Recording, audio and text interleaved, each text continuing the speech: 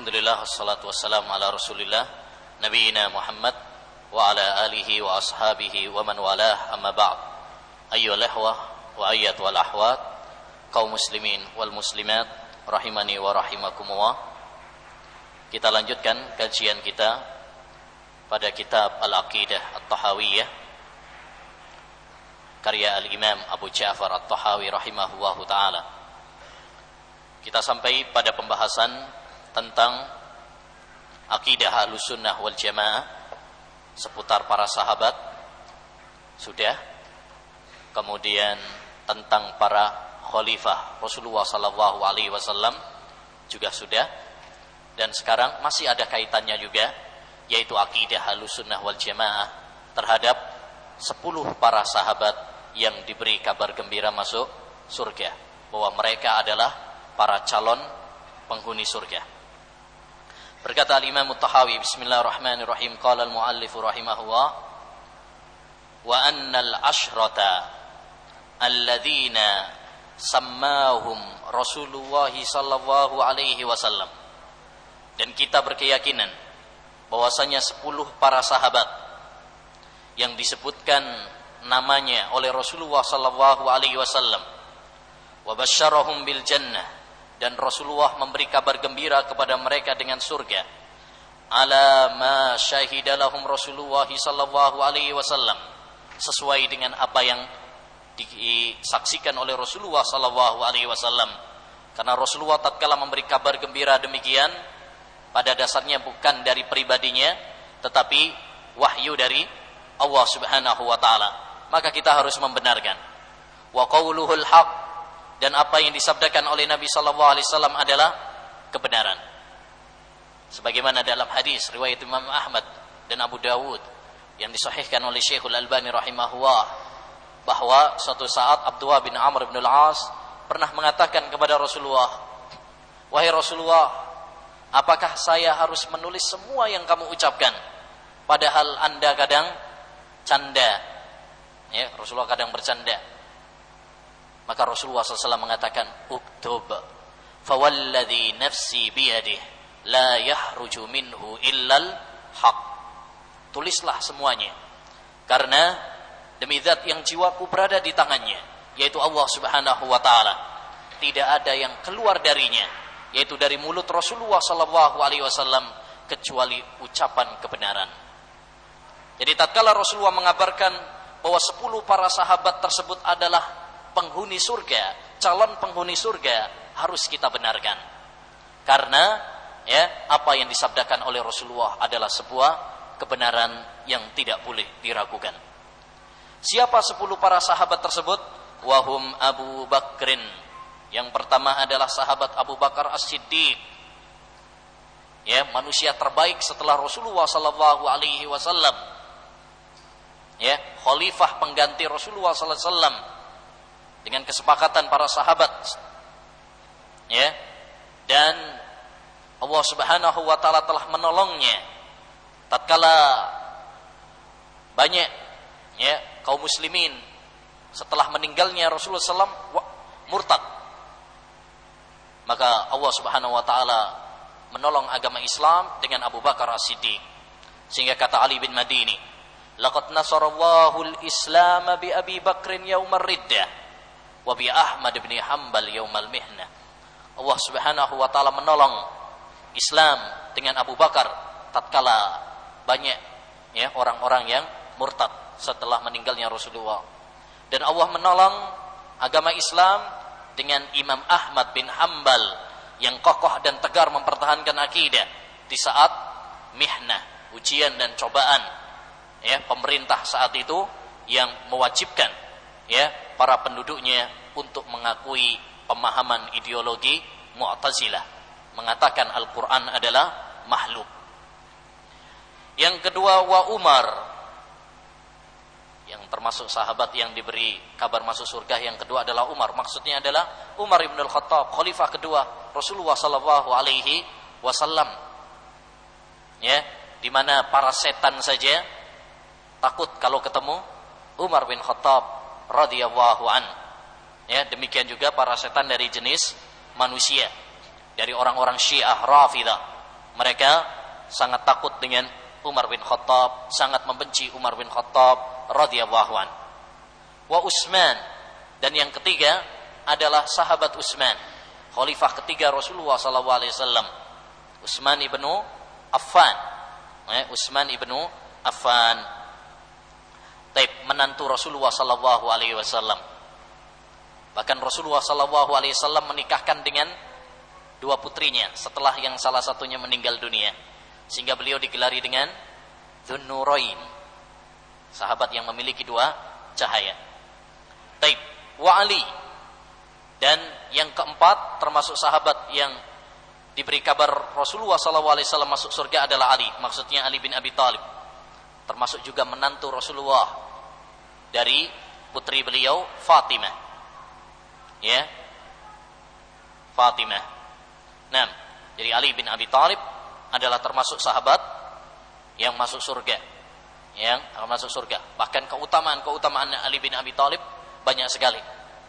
Bahkan dibukukan oleh Al-Imam An-Nasa'i rahimahullah dalam buku khusus Khasaisu Ali. Keutamaan Ali bin Abi Thalib radhiyallahu an. Ya. Nah, ini sahabat Ali bin Abi Thalib. Wa Talha, yang kelima adalah Talha bin Ubaidillah. Ini juga termasuk sahabat yang mula-mula masuk Islam, as-sabiqunal awwalun. Wa Zubair, maksudnya adalah Zubair ibnul Awwam. Ya, beliau adalah termasuk pendekarnya Rasulullah sallallahu alaihi wasallam, yang biasanya melindungi Rasulullah sallallahu alaihi wasallam, karena beliau termasuk para sahabat yang dikenal sebagai pemberani. Wa Sa'ad yang dimaksud di sini adalah Sa'ad ibnu Zaid ibnu Amr ibnu Nufail. Ya, sahabat yang meriwayatkan hadis ini. Wa Sa'id, ya, dan Sa'id. Sa'ad adalah Sa'ad bin Abi Waqqas. Adapun Sa'id bin Zaid. Ada kekeliruan. Sa'ad maksudnya adalah Sa'ad bin Abi Waqqas. Adapun Sa'id ibnu Zaid ibnu Amr bin Nufail. Nah, wa Abdurrahman ibni Auf, dan termasuk sahabat yang diberi kabar gembira masuk surga adalah Abdurrahman bin Auf, seorang yang sangat dermawan, pemurah, ya, orang yang kaya di kalangan para sahabat Nabi sallallahu alaihi wasallam. Namun perlu saya sampaikan, ada sebuah hadis yang masyhur tentang Abdurrahman bin Auf, padahal tidak sahih, ya, yaitu hadis dalam riwayat Imam Ahmad dalam Musnad tapi sanadnya dhaif, bahwa Rasulullah sallallahu alaihi wasallam melihat Abdurrahman bin Auf masuk surga dengan merangkak. Ya, masuk surganya dengan merangkak. Hadis ini tidak sahih dari Nabi sallallahu alaihi wasallam. Kemudian, ya, yang selanjutnya adalah wa Abu Ubaidah ibnul Jarrah wa huwa aminu hadhil ummah, dan sahabat Abu Ubaidah ibnul Jarrah, dan beliau adalah aminu hadhil ummah. Aminu hadhil ummah, orang kepercayaan umat ini. Dan ini adalah diambil dari sabda Nabi sallallahu alaihi wasallam ketika akan mengutus sahabat Abu Ubaidah ibnul Jarrah. Ya, maka Rasulullah mengatakan, saya akan utus kepada kalian amina hadhil ummah. Ya, kepercayaan umat ini. Lalu ternyata yang diutus adalah Abu Ubaidah ibnul Jarrah radhiyallahu anhum ajmain. Semoga Allah Subhanahu wa taala meridhai mereka semuanya. Baik. Al-Imam Thahawiyah ayyuhal ikhwah dalam paragraf ini ingin menjelaskan kepada kita tentang akidah Ahlussunnah wal Jamaah, tentang 10 para sahabat yang diberi kabar gembira oleh Nabi sallallahu alaihi wasallam bahwa mereka adalah calon penghuni penduduk surga. Setelah beliau menjelaskan tentang bagaimana akidah Ahlussunnah tentang para sahabat, bagaimana akidah Ahlussunnah wal Jamaah terhadap para khalifah Abu Bakar, Umar, Utsman dan Ali, sekarang beliau lebih luas lagi, yaitu membahas tentang 10 para sahabat. Kenapa beliau perlu membahas masalah ini? Kenapa beliau mencantumkan hal ini dalam akidah? Dalam akidah. Pertama, ayyuhal ikhwah, untuk menetapkan akidah Ahlussunnah wal Jamaah. Untuk menetapkan akidah Ahlussunnah wal Jamaah, bahwasanya akidah Ahlussunnah wal Jamaah adalah mengimani bahwa 10 para sahabat tersebut adalah para sahabat yang mulia, para sahabat yang diberi kabar gembira oleh Nabi sallallahu alaihi wasallam dengan surga, sehingga kita pun harus percaya, karena kita harus mencintai orang yang dicintai oleh Nabi, dan kita harus mempercayai apa yang disabdakan oleh Nabi Muhammad sallallahu alaihi wasallam. Yang kedua, kenapa hal ini dicantumkan dalam masalah akidah? Karena untuk membantah akidah orang-orang yang menyimpang dalam masalah ini, seperti orang-orang Syiah, demikian juga orang-orang Khawarij, di mana mereka banyak membenci kebanyakan para sahabat, termasuk banyak di kalangan 10 sahabat ini, kecuali Ali mungkin kecuali Ali bin Abi Thalib bagi Syiah, kecuali Ali. Mereka membenci 9 sahabat yang lain, dibenci. Bahkan banyak para sahabat yang lainnya pun dibenci, kecuali sahabat Ali. Mereka menampakkan kecintaan, walaupun kecintaan tersebut adalah hanya sebuah kedustaan, hanya sekedar topeng belaka. Demikian juga orang-orang Syiah, orang-orang Khawarij. Mereka banyak yang membenci para sahabat Nabi sallallahu alaihi wasallam, sehingga mereka memberontak dan membunuh Utsman bin Affan. Demikian juga yang memerangi Ali bin Abi Thalib. Memerangi Ali bin Abi Thalib seperti dalam perang Nahrawan, antara Ali bin Abi Thalib dengan para Khawarij. Nah, jadi ayyuhal ikhwah rahimani wa rahimakumullah, ini tujuan kenapa Al-Imam At-Tahawi rahimahullah mencantumkan masalah ini dalam akidah. Yang pertama, untuk menjelaskan apa? Akidah Ahlussunnah wal Jamaah, bahwasanya kita Ahlussunnah wal Jamaah mencintai para sahabat, termasuk diantaranya adalah 10 para sahabat tersebut. Ada kekhususan dan keistimewaan lebih khusus di antara para sahabat-sahabat yang lain. Kita mencintai semua para sahabat, tapi lebih khusus adalah 10 para sahabat tersebut, karena Rasulullah memberikan keutamaan secara khusus. Bahkan Rasulullah sallallahu alaihi wasallam memberikan penghargaan secara khusus dengan mengatakan bahwa mereka adalah penduduk surga. Dan menarik, ayyuhal ikhwah, disebutkan dalam Syiar A'lamin Nubala, dalam biografi Al-Hasan ibnu Arafah, disebutkan bahwa Al-Hasan ibnu Arafah punya 10 anak. Dan beliau menamai semua anaknya dengan 10 sahabat calon penduduk surga ini. Anak pertama Abu Bakar, anak kedua Umar, anak ketiga Utsman, demikian seterusnya sampai 10. Nah, ini nanti bisa ditiru juga, untuk targetkan punya anak selusin atau 10 gitu nanti kasih nama Al-Ashrah Al-Mubasysyirin bil Jannah. Nah, demikian juga Al-Imam Ibnu Daqiq Al-Id. Imam Ibnu Daqiq Al-Id, mungkin kita kenal dan pernah dengar Ibnu Daqiq Al-Id. Disebutkan dalam Fawatul Wafayat oleh Muhammad Syakir, bahwa beliau juga menamai anak-anaknya dengan 10 sahabat calon penghuni surga. Ini akidah Ahlussunnah wal Jamaah. Baik, yang kedua, tujuan kenapa beliau memasukkan dan mencantumkan hal ini dalam masalah akidah adalah untuk membantah kelompok-kelompok yang membenci, bahkan mengkafirkan kebanyakan para sahabat tersebut. Di antaranya adalah kelompok Syiah. Bahkan yang paling lucu adalah perbuatan orang-orang Syiah. Mereka benci angka 10. Karena untuk menghindari hadis ini dan untuk menghindari akidah ini, sehingga mereka membenci angka 10. Karena menurut mereka, pertama, 10 ini adalah 10 sahabat, jadi mereka nggak percaya dengan akidah ini. Kemudian juga alasan mereka karena 10 itu adalah tanggal terbunuhnya Husain, yaitu tanggal 10 Muharram. Padahal angka ayyuhal ikhwah bukanlah sesuatu yang tercela atau terpuji pada zatnya. Bahkan jika kita mencermati dalam banyak Al-Quran, disebutkan lafaz 10 itu sering-sering dipuji oleh Allah Subhanahu wa taala. Contoh, wal fajr walayalin asyr, 10. Allah Subhanahu wa taala bersumpah dengan 10 malam, yaitu 10 awal bulan Dzulhijjah.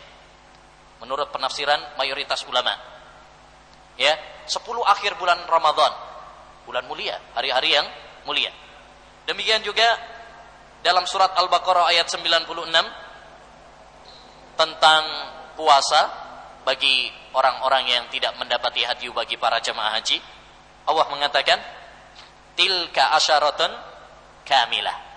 Itu adalah 10 hari yang sempurna. Ya. Demikian juga dalam surat Al-A'raf ayat 142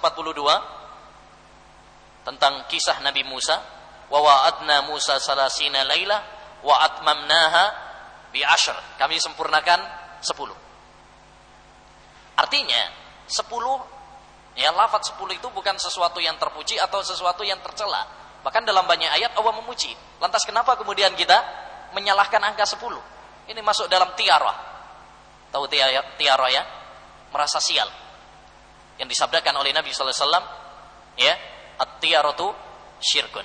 Tiarah termasuk bentuk kesyirikan. Jadi seorang muslim hendaknya berakidah seperti akidah Ahlussunnah wal Jamaah dan berlepas diri dari pemikiran-pemikiran konyol orang-orang Syiah. Baik. Dalam akidah ini, ayyuhal ikhwah, ada beberapa pembahasan. Yang pertama, masalah yang pertama, bahwa yang dimaksud dengan 10 di sini tadi sudah disampaikan oleh Syekh, yaitu Abu Bakar, Umar, Utsman, Ali, Talha, Zubair, Sa'ad. Jadi kita bersaksi bahwasanya 10 sahabat tersebut calon penghuni surga. Kalau ada yang mengatakan, bukankah ada sahabat-sahabat yang lain juga diberi kabar gembira oleh Nabi SAW dengan masuk surga? Kita tahu Bilal, ya, Rasulullah SAW pernah melihat, mendengar suara sandalnya di surga. Tapi kok nggak disebut di sini? Nggak masuk dalam 10 sahabat. Kita tahu juga ada sahabat yang lain lagi, siapa? Hasan Husain, cucu Nabi. Al-Hasan wal Husain sayyida syababil jannah. Hasan dan Husain itu adalah penghulu pemuda ahli surga. Ada lagi Aisyah, Khadijah, ya, dan Ukasa bin Mihsan. Tahu ya, Ukasa termasuk daftar 70 sahabat yang masuk surga tanpa hisab. Sabaqaka biha Ukasa, tatkala minta kepada Nabi sallallahu alaihi wasallam, anta minhum, kamu termasuk apa? Mereka. Jadi kenapa disebut lafaz 10 sahabat? Bukankah di sana, ya, ada sahabat-sahabat yang lain juga mendapatkan kabar gembira yang sama? Ya, kita katakan jawabannya, ayyuhal ikhwah, para ulama mengatakan lafaz al-ashrah mubasysyirin bil jannah. Kenapa menggunakan 10? Padahal ada di sana sahabat-sahabat yang lain juga, ya. Ini bukan berarti pembatasan. Bukan berarti pembatasan. Ini saja yang diberi kabar gembira. Enggak. Ada sahabat-sahabat yang lain. Tapi kenapa para ulama lebih memfokuskan kepada 10 sahabat ini dan memberi nama, ya, dengan istilah al-ashrah al-mubasysyaruna bil jannah? Karena Rasulullah sallallahu alaihi wasallam pernah menggabungkan 10 sahabat ini dalam satu hadis. Ya, dalam satu hadis. Di mana Rasulullah sallallahu alaihi wasallam pernah bersabda, lafadznya begini: Abu Bakrin fil jannah, wa Umar fil jannah, wa Utsman fil jannah, wa Ali fil jannah, wa Talha fil jannah, wa Zubair fil jannah, wa Abdurrahman bin Auf fil jannah, wa Sa'd fil jannah, wa Sa'id fil jannah, wa Abu Ubaidah ibnul Jarrah fil jannah.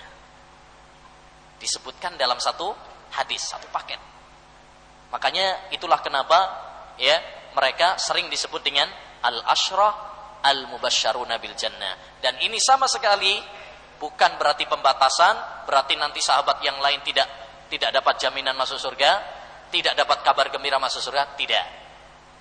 Kalau memang ada hadis-hadis yang menunjukkan bahwasanya mereka diberi kabar masuk surga, maka kita imani. Kita imani. Sebagaimana nanti akan kita sampaikan juga. Yang kedua, tujuan inti dari Al-Imam Thahawiyah menyampaikan hal ini adalah tadi seperti saya sampaikan, membantah paham orang-orang Syiah yang banyak melaknat, menghina, bahkan mengkafirkan para sahabat, termasuk 10 sahabat ini selain Ali, mereka mengkafirkan. Mereka mengkafirkan, mereka melaknat, menghujat, bahkan yang lebih lucu adalah apa? Mereka menganggap sial angka 10. Padahal itu adalah sesuatu yang tidak patut dilakukan oleh seorang muslim. Baik. Masalah yang ketiga, ketika beliau mengatakan nashhadu lahum bil jannah ala ma syahida lahum Rasulullah, kita bersaksi bahwa mereka adalah ahli surga sebagaimana persaksian Rasulullah. Di sini memberikan kepada kita suatu pembahasan yang sudah pernah kita bahas dulu, kalau antum masih ingat, yaitu bahwasanya kita dalam masalah persaksian kepada seorang surga dan neraka mentakyin, mengatakan secara individu terang-terangan, ini boleh asalkan ada dalilnya. Dan dalam masalah ini bisa kita bagi menjadi 3. Yang pertama, golongan yang ditegaskan secara langsung oleh Nabi bahwa mereka penduduk surga, seperti 10 sahabat, seperti Hasan dan Husain, seperti Aisyah, Khadijah, Ukasha bin Mihsan, Bilal, sahabat-sahabat yang memang terdapat dalilnya secara sahih bahwa Rasulullah menginformasikan mereka adalah ahli surga, kita tetapkan. Kita tetapkan, kita yakini, kita imani. Yang kedua, golongan yang ada dalilnya secara tegas bahwa mereka penduduk neraka, kita bersaksi juga, kita imani. Seperti Fir'aun, dalam Al-Quran jelas, an-naru yu'raduna alayya uduwa wa asyiyah wa yawma taqumus sa'atu adhilu ala fir'auna asyaddal 'adzab. Siapa lagi? Abu Lahab dan istrinya, tabbat yada Abi Lahab, nah, beserta istrinya juga, wa mar'atuhu hammalatal hatab. Ini juga termasuk orang-orang yang diberi kabar sebagai penduduk neraka. Termasuk juga adalah Abu Talib, paman Nabi sallallahu alaihi wasallam. Abu Talib. Nah, seperti ini, kalau memang ada dalilnya, kita tetapkan. Kita tetapkan. Termasuk juga adalah kedua orang tua Nabi sallallahu alaihi wasallam. Karena ada hadisnya yang sahih. Dalam hadis riwayat Muslim, abi wa abuka finnar, bapakku dan bapakmu di neraka. Dan ketika Nabi sallallahu alaihi wasallam ingin menziarahi ibunya, dilarang oleh Allah Subhanahu wa taala. Dilarang oleh Allah Subhanahu wa taala karena mati dalam keadaan apa? Kafir. Mati dalam keadaan kafir. Taib. Yang ketiga, golongan yang tidak ada dalilnya bahwa mereka adalah penduduk surga atau penduduk neraka. Maka dalam kondisi seperti ini, dalam keadaan seperti ini, kita nggak bisa menetapkan.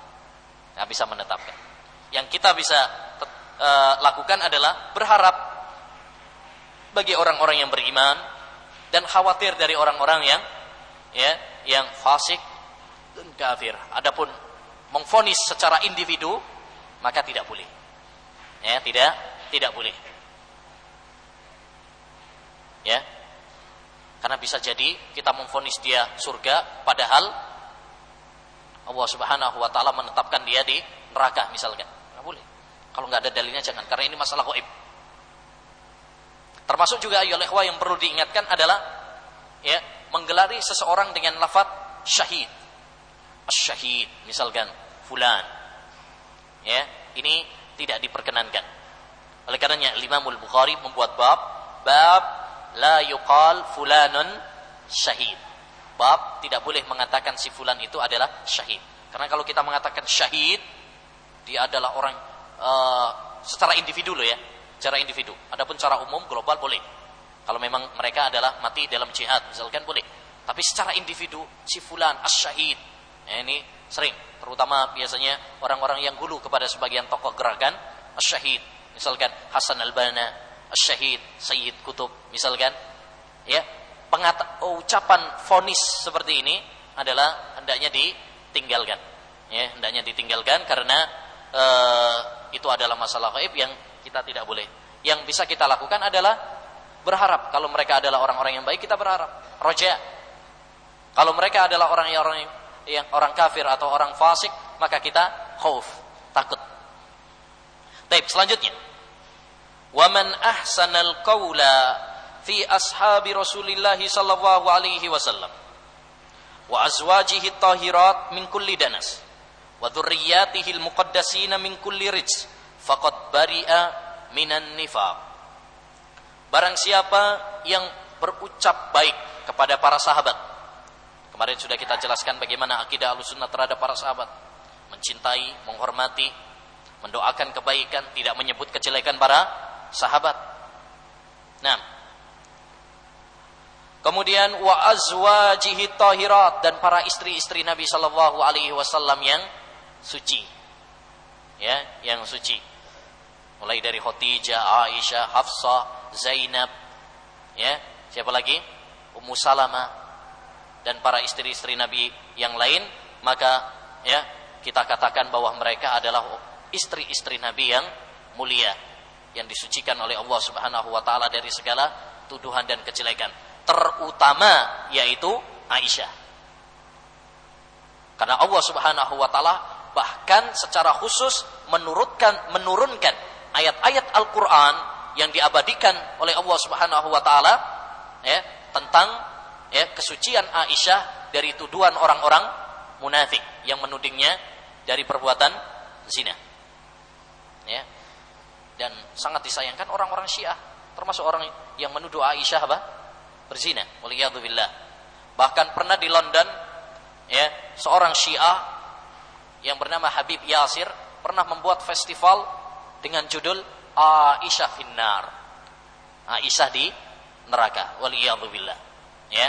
Nah, seperti ini ayyuhal ikhwah, menyimpang dari akidah Ahlussunnah wal Jamaah. Ya, apalagi para istri-istri Nabi sallallahu alaihi wasallam adalah ibunda bagi orang-orang yang beriman. Sebagaimana dalam surat Al-Ahzab, Allah berfirman, "Wa azwajuhu ummahatuhum." Istri-istri Nabi adalah ibunda bagi orang-orang yang beriman. Kalau kita saja marah jika ibu kita dituduh berzina, jika ibu kita dicela dan dihina, ya, maka demikian juga hendaknya, bahkan mungkin lebih seharusnya tatkala kita menghadapi orang-orang yang menuduh bahwasanya istri-istri Nabi ibunda orang-orang yang beriman dengan celaan dan hinaan. Kita harus cemburu. Ya, kita harus cemburu. Nah, baik, menarik disebutkan oleh Al-Asfahani dalam kitabnya Al-Hujjah fi Bayanil Mahajjah bahwa suatu saat ada orang mencela Aisyah. Akhirnya ditegur. Wa azwaju, gimana kamu mencela Aisyah padahal dia kan ibunda kita. Wa azwajuhu ummahatuhum. Orang Syiah tersebut mengatakan, enggak, Aisyah bukan ibunda saya. Akhirnya disampaikan kepada Aisyah tentang ucapan orang tersebut. Maka Aisyah mengatakan, iya benar, saya memang bukan ibunya dia. Karena dalam ayat itu kan ibunda bagi orang-orang yang beriman. Adapun bagi orang-orang yang tidak beriman, saya bukan ibu mereka. Ya, bagi orang-orang yang tidak beriman, saya bukan ibu bagi mereka. Karena ayat tersebut adalah tentang berkaitan ibunda bagi orang-orang beriman. An-nabiyyu aula bil mu'minin. Nah, wa dzurriyyatihil muqaddasin, dan anak keturunannya. Ya, sampai sekarang misalkan anak keturunan dari Fatimah, Ahlul Bait istilahnya. Ya, kalau istilah kita biasanya habaib. Nah, itu biasanya ngaku-ngaku sebagai punya silsilah keturunan ya, nyampe kepada Nabi, marfu hukman, ya. Nah, sampai kepada Nabi sallallahu alaihi wasallam. wa dzurriyyatihil muqaddasin, dan anak keturunannya yang muqaddas, yang suci juga, min kulli rijs, dari segala kejelekan. Sebagaimana dalam ayat, innama yuridu Allahu liyudhiba ankumur rijsa ahlal bait wa yutahhirakum tathira. Surat Al-Ahzab ayat 33. Sesungguhnya Allah Subhanahu wa taala ingin menghilangkan dari kalian kotoran, wahai ahlul bait. Wa yutahhirakum tathira. Faqad bari'a minan nifaq. Siapa yang berbuat baik kepada para sahabat dalam ucapan dan perbuatan, demikian juga kepada para istri Nabi, kepada para keturunan Nabi, ahlul bait, maka bari'a minan nifaq, dia telah berlepas diri dari nifaq. Sebagaimana dalam hadis, hubbul ansari iman wa bughdul ansari nifaq. Cinta kepada para sahabat Ansar adalah keimanan, dan membenci para sahabat Ansar adalah sebuah kenifakan. Maka kalau kita mencintai para sahabat, mencintai ahlul bait, berarti kita lepas dari kenifakan. Taib. Syekh rahimahullahu taala Al-Imam Thahawiyah di sini membahas tentang masalah ahlul bait dan istri-istri Nabi. Setelah membahas tentang para sahabat, para khalifah, 10 para sahabat, sekarang beliau membahas tentang para istri Nabi dan ahlul bait. Kita gabung saja karena ahlul bait, para istri juga masuk dalam ahlul bait. Al-Imam Thahawiyah di sini mencantumkan masalah ini dalam masalah akidah karena beliau ingin menjelaskan akidah Ahlussunnah wal Jamaah terkait ahlul bait. Dan yang kedua adalah ingin membantah pemahaman orang-orang Syiah yang menyimpang terhadap ahlul bait, di mana mereka berlebihan kepada ahlul bait, gulu, dan juga membantah pemahaman orang-orang Nawasib yang membenci kepada ahlul bait. Baik, makanya ayyuhal ikhwah, dalam sholawat kita dianjurkan untuk apa? Wa sallallahu wa sallama ala Muhammad wa ala alihi wa ashabi. Muhammad, al, keluarganya. Kita mencintai keluarga Nabi. Wa ashab, dan para sahabat. Kita mencintai para ahlul bait ini untuk membedakan dari pemahaman Nawasib, dan mencintai para sahabat untuk membedakan dari orang-orang Syiah yang membenci para sahabat. Dan perlu diketahui bahwa orang-orang Syiah sangat berlebihan terhadap ahlul bait, tapi sejatinya mereka hanya menjadikan kecintaan mereka kepada ahlul bait sekedar apa? Topeng.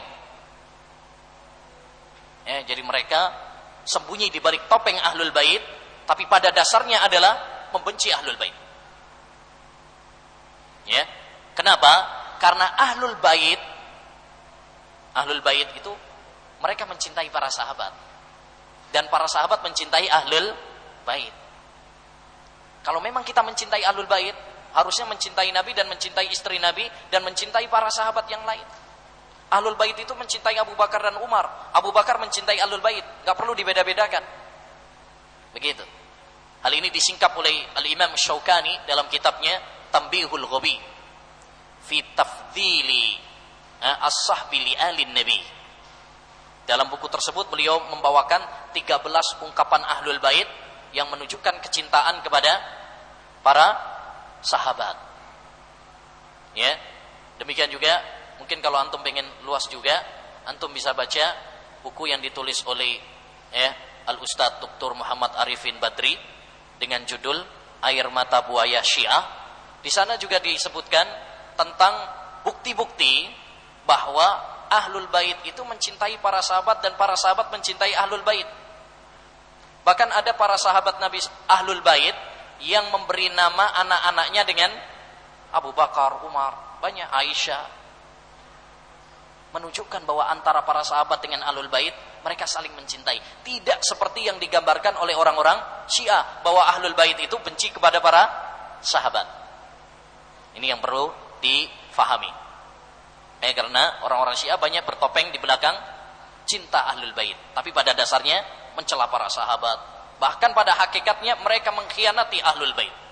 Termasuk di Syiah, ya, mereka punya persatuan, ya, yang disebut dengan Ijabi, Ikatan Jamaah Ahlul Bait Indonesia, yang diketuai oleh Kang Jalaluddin Rahmat yang sekarang terpilih menjadi DPR, ya.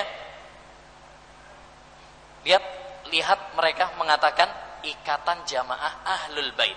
Ini hanya sekedar topeng saja. Ya, karena pada hakikatnya mereka adalah membenci Ahlul Bait dan membenci para sahabat. Ya. Baik. Pembahasan tentang Ahlul Bait ayyul ikhwah panjang. Saya sarankan kepada antum untuk mungkin membaca buku yang ditulis oleh Syekh Abdul Muhsin Al-Abbad, ya, Fadlu Ahlul Bait wa uluwu makanatihim inda ahli sunnah. Keutamaan Ahlul Bait dan, ya, tingginya kedudukan mereka menurut Ahlu Sunnah wal Jamaah. Mungkin saya ambil beberapa poin saja dari buku ini. Yang pertama, definisi Ahlul Bait. Kata beliau, al-qaulus sahih fil muradi bi ali baitin nabi man tahrumu alaihi shadaqah wa hum azwajuhu wa dzurriyyatuh wa kullu muslimin wa muslimatin min nasli Abdul Muttalib. Pendapat yang kuat tentang definisi Ahlul Bait adalah orang yang haram menerima sedekah. Ya, jangan ngaku Ahlul Bait tapi kalau sedekah doyan. Nah, mereka adalah para istri Nabi dan anak keturunan Nabi SAW. Jadi istri Nabi termasuk Ahlul Bait. Ya, tidak seperti klaimnya orang-orang Syiah, istri Nabi enggak masuk Ahlul Bait katanya. Istri Nabi enggak masuk. Ya. Mereka cuma memasukkan Ali, Fatimah, Hasan, Husain dan keturunannya. Istri-istri Nabi yang lain, terutama Hafsah, terutama Aisyah, enggak masuk. Wa kullu muslim wa muslimatin min nasli Abdul Muttalib. Dan setiap muslim dan muslimah dari keturunan Abdul Muttalib. Jika benar-benar silsilahnya, sanadnya benar-benar bersambung, maka mereka termasuk Ahlul Bait. Ya, dan perlu diperhatikan karena banyak orang mengaku, ya, banyak mengaku mereka adalah Ahlul Bait, padahal apa? Silsilahnya terputus, nggak nyambung, nggak jelas. Ya, ngaku Ahlul Bait, padahal apa? Nggak dikenal dia punya keturunan sampai, ya, Ahlul Bait, nggak ada keturunannya. Wong Jawa asli misalkan, Jawa asli, nggak ada nyambung-nyambungnya, ngakunya apa? Ahlul Bait. Nah, yang kedua, akidah Ahlussunnah wal Jamaah terhadap Ahlul Bait, masalah yang kedua itu tengah-tengah antara hulu dan, ya, berlebih-lebihan dan meremehkan. Jadi kita nggak berlebihan terhadap para Ahlul Bait seperti orang-orang Syiah, ya, yang mengatakan bahwasanya imam-imam mereka yang 12, ya, bahkan kata Al-Khumaini, tokoh Syiah, ya, dia pernah mengatakan dalam Al-Hukumah Al-Islamiyah bahwa kedudukan para imam mereka yang 12 itu tidak digapai oleh seorang nabi dan rasul pun, sekalipun dia adalah rasul yang paling dekat. Tentu ini adalah berlebihan. Tapi kita juga tidak meremehkan para Ahlul Bait. Jadi kalau memang dia adalah Ahlul Bait, dia beriman kepada Nabi dan betul-betul nasabnya dia adalah Ahlul Bait, kita harus memuliakan. Udzakirukum wa ahla baiti. Saya ingatkan kalian, wasiatkan kepada Allah dan berbuat baik kepada apa? Keturunan saya. Ya, namun yang perlu digarisbawahi juga ayyuhal ikhwah bahwa yang namanya Ahlul Bait itu yang beriman kepada Nabi. Kalau nggak beriman dengan Nabi, nggak ada faedahnya nasab. Nggak ada faedahnya nasab. Karena kemuliaan yang sebenarnya adalah dengan iman. Inna akramakum indallahi atqakum. Bahkan orang yang nggak punya nasab kalau beriman lebih baik daripada yang punya nasab tapi nggak beriman. Wa man batta'a bihi amaluhu lam yusri' bihi nasabuhu. Siapa yang terlambat amalnya, nasabnya nggak bisa mempercepat. Seorang penyair mengatakan, la amruka mal insanu illa bidinihi fala tatrukit taqwa tikalan 'alan nasabi. Laqad rafa'al islamu salmana farisin wa qad wada'a syirkun nasiba abalahabi. Ya, manusia itu dinilai dari agamanya. Jangan tinggalkan ketakwaan hanya bermodalkan nasab.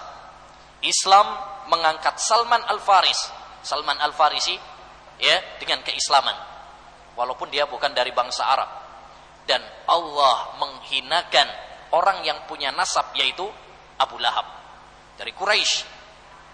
Tapi karena dia enggak beriman, Allah bahkan turunkan sebuah surat khusus yang dibaca sampai kiamat nanti, tabbat yada Abi Lahab, dihinakan oleh Allah karena enggak beriman. Taib. Dan keutamaan para ahlul bait banyak ya. Termasuk tadi ayat dalam surat Al-Ahzab, innama yuridu wa liyudhiba ankum rijsa ahlal bait. Kemudian juga wasiat Rasulullah ya, udzakirukum wa ahla baiti. Saya wasiatkan kepada kalian, saya ingatkan kepada Allah dan baiknya berbuat baik kepada para ahli baitku. Kemudian masalah yang ketiga yang perlu digarisbawahi tadi, yaitu apa tadi? Bahwa hubungan para ahlul bait dengan sahabat itu adalah hubungan yang bagus. Para sahabat menghormati ahlul bait menghormati para sahabat. Seperti dijabarkan secara gamblang oleh Al-Imam Syaukani dalam kitabnya Tanbihul Ghabi. Ya. Di antaranya saya nukilkan misalkan Abu Bakar As-Siddiq ayyuhal ikhwah pernah mengatakan, walladzi nafsi biyadi la qarabatu Rasulillah ahabbu ilayya an asila min qarabati. Kerabat Rasulullah itu lebih saya cintai daripada saya menyambung kerabat saya sendiri. Bahkan Umar bin Khattab radhiyallahu an ketika memberikan gaji kepada para rakyatnya, dia tulis daftar namanya itu yang pertama kali susunannya adalah kerabat Rasulullah. Umar walaupun dia khalifah letakkan bawah. Subhanallah. Ini menunjukkan penghormatannya Umar kepada ahlul bait. Demikian juga ahlul bait. Mereka mencintai Abu Bakar, mencintai Umar. Bahkan kemarin sudah saya nukilkan ucapan Ali bin Abi Thalib, ya, tidak ada seorang pun yang mengunggulkan saya dari Abu Bakar dan Umar kecuali saya cambuk dia. Yes, kecuali saya akan mencambuknya. Ini disampaikan di mimbar Kufah. Dan masalah yang terakhir tadi yaitu enggak boleh ngaku-ngaku ahlul bait kalau memang enggak ada silsilah nyambung. Ini termasuk dilarang oleh Nabi sallallahu alaihi wasallam. Ya, ada hadisnya. Ada hadisnya secara khusus.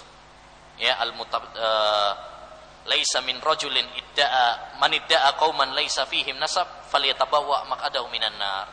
Siapa yang ngaku-ngaku nasab kepada suatu kaum padahal enggak, maka dia apa?